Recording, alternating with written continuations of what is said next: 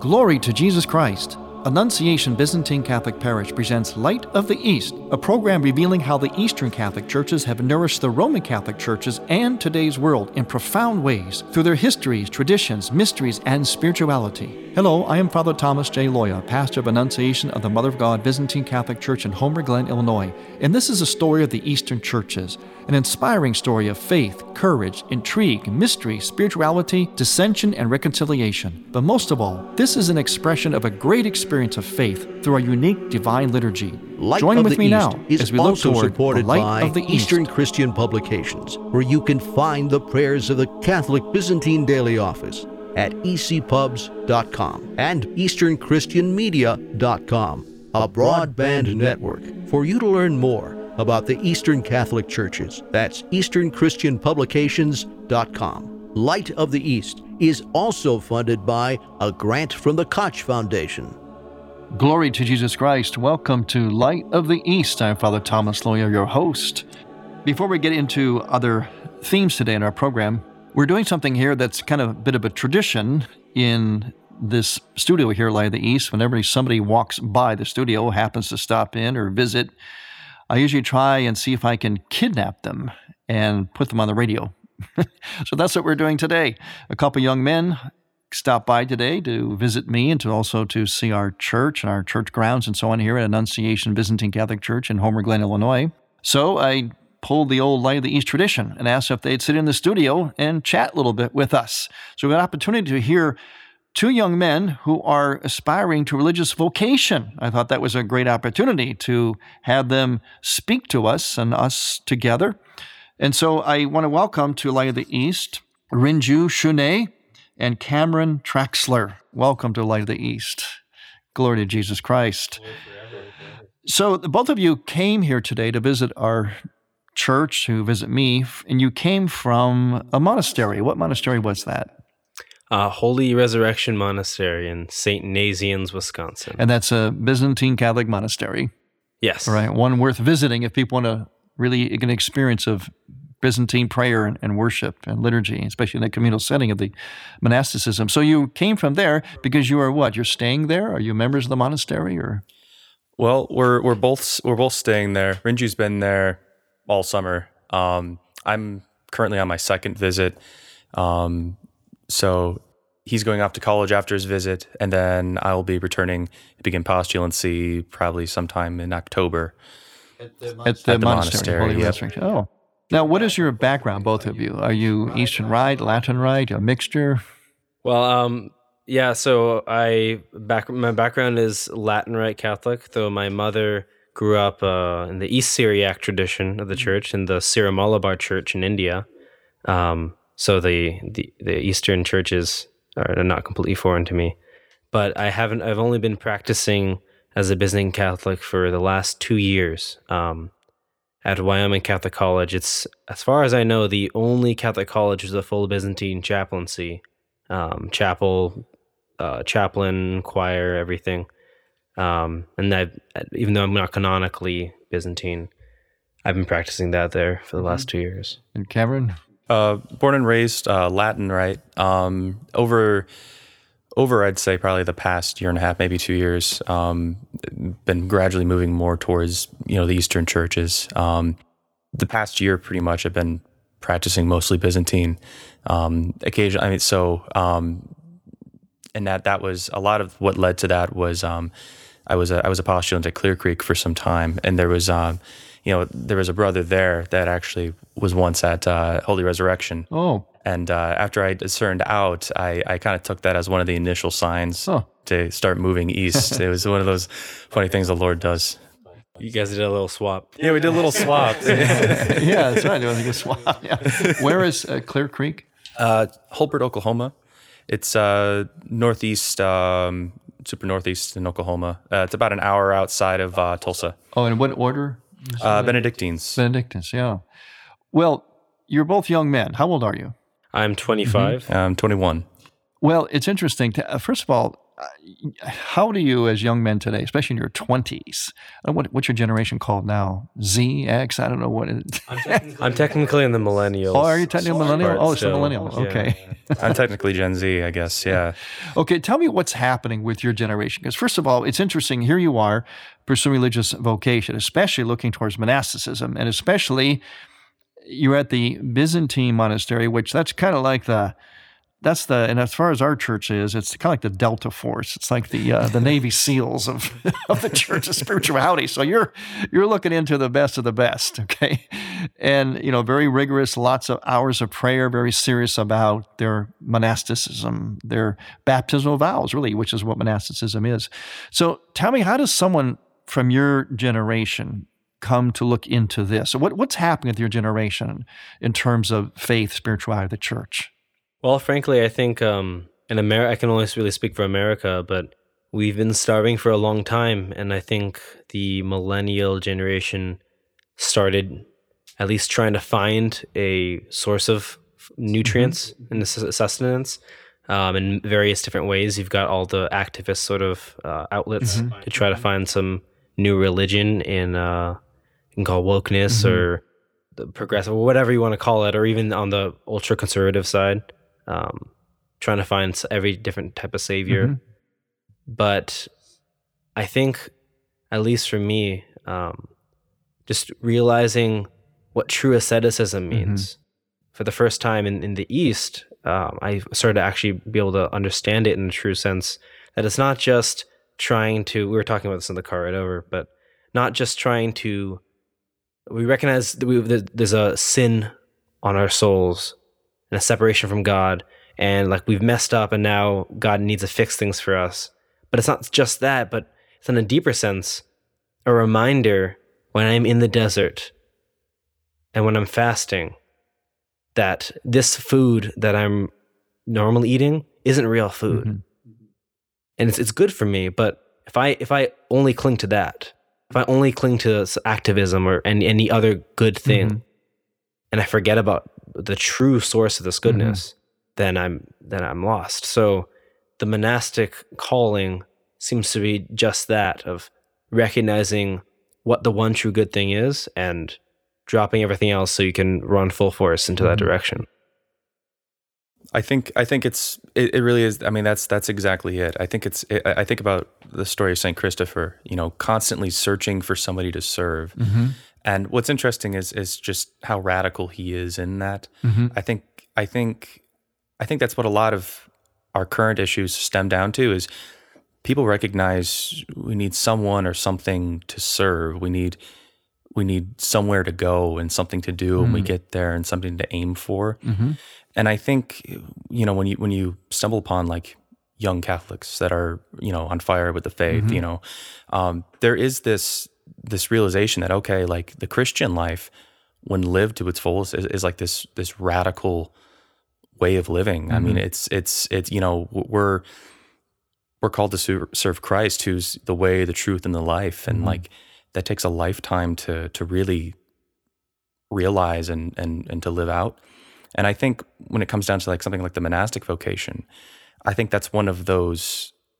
It's one of those paths, to Christ. Like once you realize, okay, like I want to be a Christian and I want to be in the Catholic Church and I want to live this radical life. And I think for some, when you recognize that reality, it's like, I want more of that. I want to be close to the source, like that is this Christian life. And I think the monastic life, at least, for speaking from like this perspective of Rinju and I, we see that as like, okay, this is like where the font is. This is where the water flows in, and like, I mean, everything culminates there. Like intimacy with Christ is like one thing, but then to radically aim your life in that direction, I think really emphasize, it really pulls out this, essentially what it is it's this desire to live your baptism to the fullness of what we're called to. The abbot at the monastery you're staying at, Abbot Nicholas, loves to repeat the little line from Orientale Lumen. It's where we get the name of this program, Light of the East, Pope John Paul II's document, I think it was 1995, that says, monasticism is the reference point for all the baptized. And that's basically what you're saying. And I know he always quotes that a lot. He loves that. He's always promoting monasticism, which is good. But now, being young men, how is it that you can come to that kind of realization and also desire, and you're discerning the commitment there, which would, of course, preclude at least sacramental marriage and family for you? Because that would be unthinkable for a lot of people your age. Yeah, it's going to sound strange, but in some ways, as horrible as it is, this current idea of cancel culture that we hear a lot of, I think it's in some ways is a recognition by our generation that earthly heroes are terribly flawed. And there's a rejection of them because if we view them as a god and idol, but our idol is flawed and sinful, then we're going to want to reject it, and there's a strong aversion towards that. And I think on the marriage sphere, there's been a lot of recognition that even the times when divorce rates were lower, holy and happy marriages were still not particularly high. Because if you rely on marriage to be all the happiness, the source of happiness from your life, your spouse is your best friend, that's where you pour all your love in, nothing is centered around the faith, then you don't really have anything particularly strong central there. Whenever I work with married couples, either preparing them for marriage or counseling them or just giving talks to married couples, I always mention to them something from St. John Chrysostom, that to be a happily married couple, you both have to be good monks. In the sense of what monasticism is, that radical living out of our baptismal promise. In other words, like you're saying, Rinju, that Christ has got to be number one, no matter what. And that's the monastic element that's in a marriage. So monasticism, marriage they subsist in each other. They're interdependent. And we're going to talk more about that with our two young men here, Rinju and Cameron, when we return. I'm Father Thomas Loya on Light of the East. Every day, Father Loya posts a brief 2-minute Facebook video on the Annunciation Byzantine Catholic Parish homepage. You'll be amazed at what you can learn just by watching. Light of the East mission is Christianity's reunion, and to tell the story of the Eastern lung of the Catholic Church, we need your support. In order to keep Light of the East on the air, you can make a donation now by going to ByzantineCatholic.com. That's ByzantineCatholic.com. And then donate securely using any major credit card. With your help, we can keep Light of the East's illumination bright. I'm David Carollo, Executive Director of the World Apostolate of Fatima, USA. And you are listening to Father Thomas Loya on Light of the East.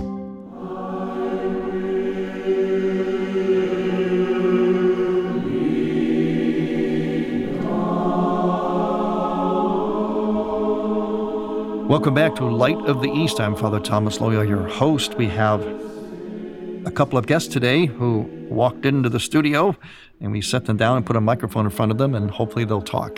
They've been talking very, very well. A couple of impressive young men here who are discerning vocations to monasticism. How about that for being unusual today? Rinju Shune and Cameron Traxler.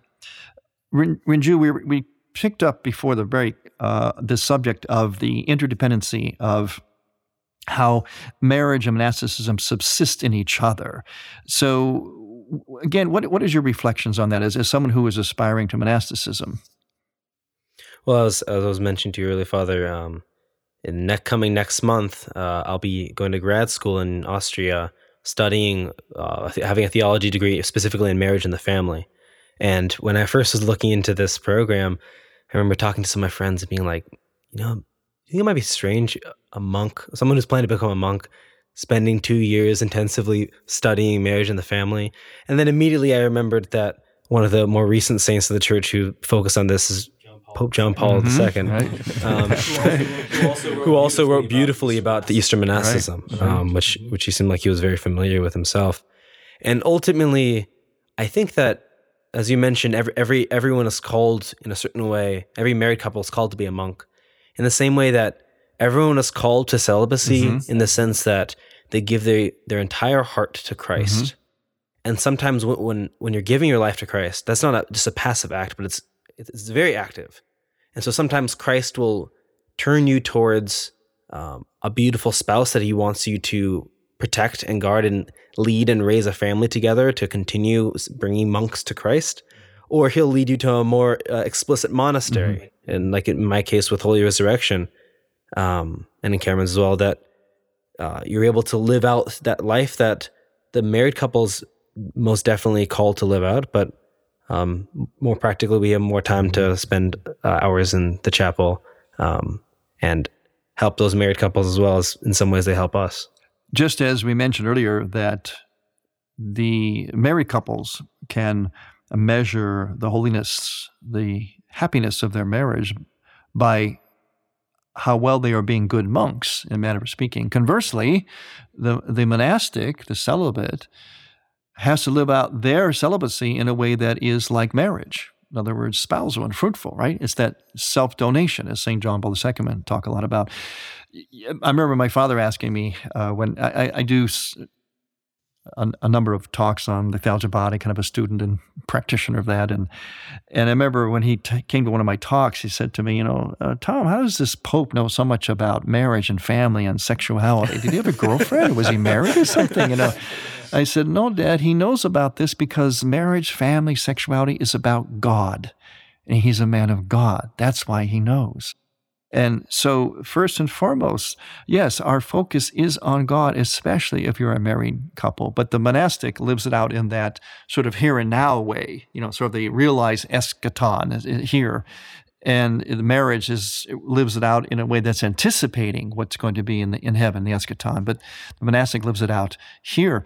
Now, in relation to going back to your generation, am I right in my assessment? There's almost like two kinds of your generation.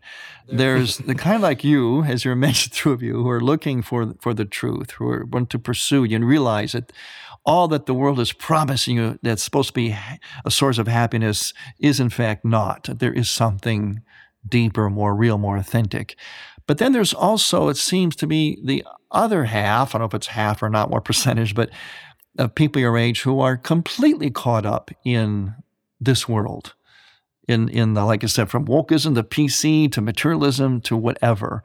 Where would you assess your generation? The reason I'm asking this of you is because I find in you I now being an older person, I find in you a great sense of hope and a great sense of courage, knowing what you're facing, knowing the way that things are in the world, in our nation, even the church. It's very easy to basically think about bringing down the curtain on everything. It's basically, this is over, this is it, this is the last judgment, this is the second coming, this is Armageddon, this is hopelessness, everything's collapsing. It's very easy to feel that way. And people have good reason to look at things that way. But what you're thinking about, when you're pursuing, is a sign of young men being courageous enough to have hope, to not let the ways of the world bog you down into kind of a hopelessness or just, oh, well, what does it matter? I'll just live for the day and be happy on earth, because it's basically what else is there. So that's why I ask you this question, because I find you as a source of hope and courage. But how would you assess your generation in that regard? Are you all looking, as the two of you are, or many people just not looking, they're just living, existing? Like, what is the prognosis for the future in terms of vocations, monasticism from your generation, which is the generation that's going to have to face all this in and out of the church? I think in a lot of ways, I think everybody, wherever they fall, like whatever side they fall on the coin, right? I think everyone's searching. Mm-hmm. I think maybe the side that Rinju and I are on, without being biased, I think we recognize that the thing we were searching for was the Lord. Mm-hmm. Now the practicalities come down to how do we want to do that? Mm-hmm. I think the other side of the coin is, I think it's still this search for the divine. I think people recognize, we are just pilgrims on this earth. It's not Mm-hmm. home. All things will pass away. And I think it's this panicked search for the divine without Mm-hmm. realizing what they're searching for is the divine.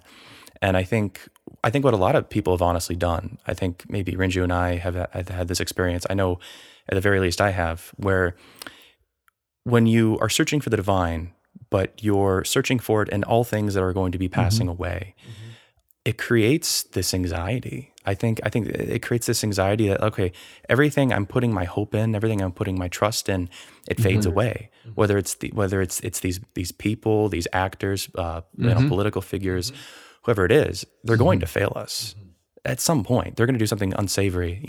Like Rinju said, that's something that would create like cancel culture, right? Yes. We're mad. We want to make them anathema when they fail us. But the reality is, like, when you have and maybe encircling, to marriage in a way, like Christ, the bridegroom, like Christ. At the end of the day, I mean, like heaven and earth shall pass away, but His word shall not. So when you look at it from that standpoint, I think when you recognize that, I think the young generation, maybe like Rinju and I, like we recognize, okay, Christ is never going to pass away. He's always going to be here. There's so much hope in that. There's so much, like, when you hear that, it's hard. It would be crazy not to grab hold of His hand that He has always had extended out. And I think the other side of the coin, like, they're searching for that without realizing it. They're putting all their hope in these things that pass away. It's interesting. I've, from time to time, been in the church or in homilies and so on, just to make a point, I'll mention a big star from just a few years ago, or certainly when I was a little bit younger. I don't mean even like a kid. I'm talking about, young adult, teen into young adult, adulthood, something like that, big stars. And I'll ask people if you know who that is. They don't know what I'm talking about. But they were huge. Like if you think of like the stars that are in the news today, like they're like God. They're making ultimately like gods and goddesses, And there was a study recently that said that the pre-teen generation, that their number one desire was to be a star, which may be a kind of a in its own way their desire to want what you're saying, but they're recognizing it more like in earthly, fame and stuff like that. Like an earthly saint. Yeah, an earthly saint, yeah. Yeah. And yet I made the point that, you want to be a star. Okay, well, guess what?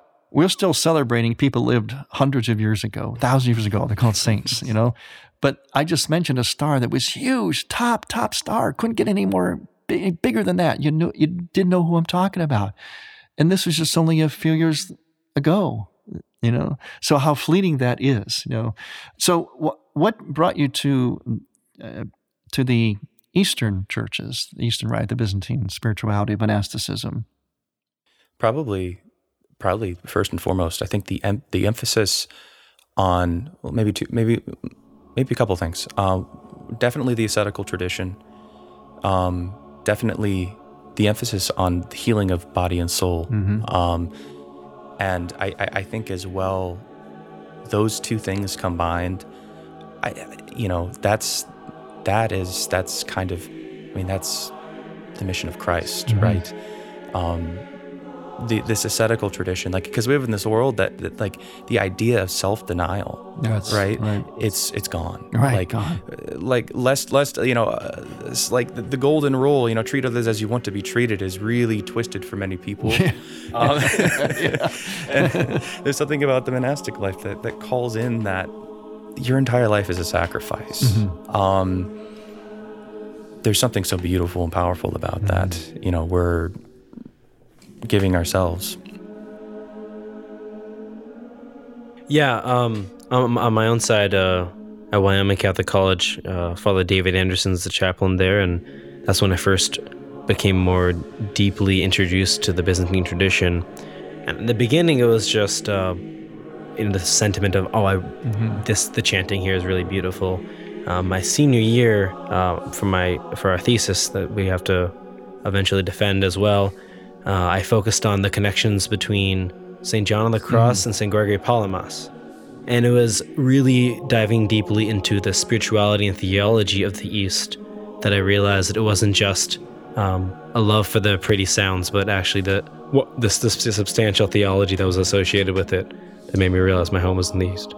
Well, you are two very impressive young men. You give me hope, and I think you're going to give hope to a lot of people as you pursue your vocations. I want to thank you for being here on Light of the East. Rinju Shunay and Cameron Traxler, thanks again, and God bless you and all of your pursuits for your vocation, all of your work, and all that you do in this life for others to bring the kingdom of God on earth. God bless you. Thanks for listening. I'm Father Thomas Loya on Light of the East. To hear Light of the East again, visit ByzantineCatholic.com and click on the Features and Programs tab, and on iTunes. Thank you for listening to Light of the East. We encourage you to tell a friend about Light of the East and to visit ByzantineCatholic.com. Light of the East is produced by ADC Media.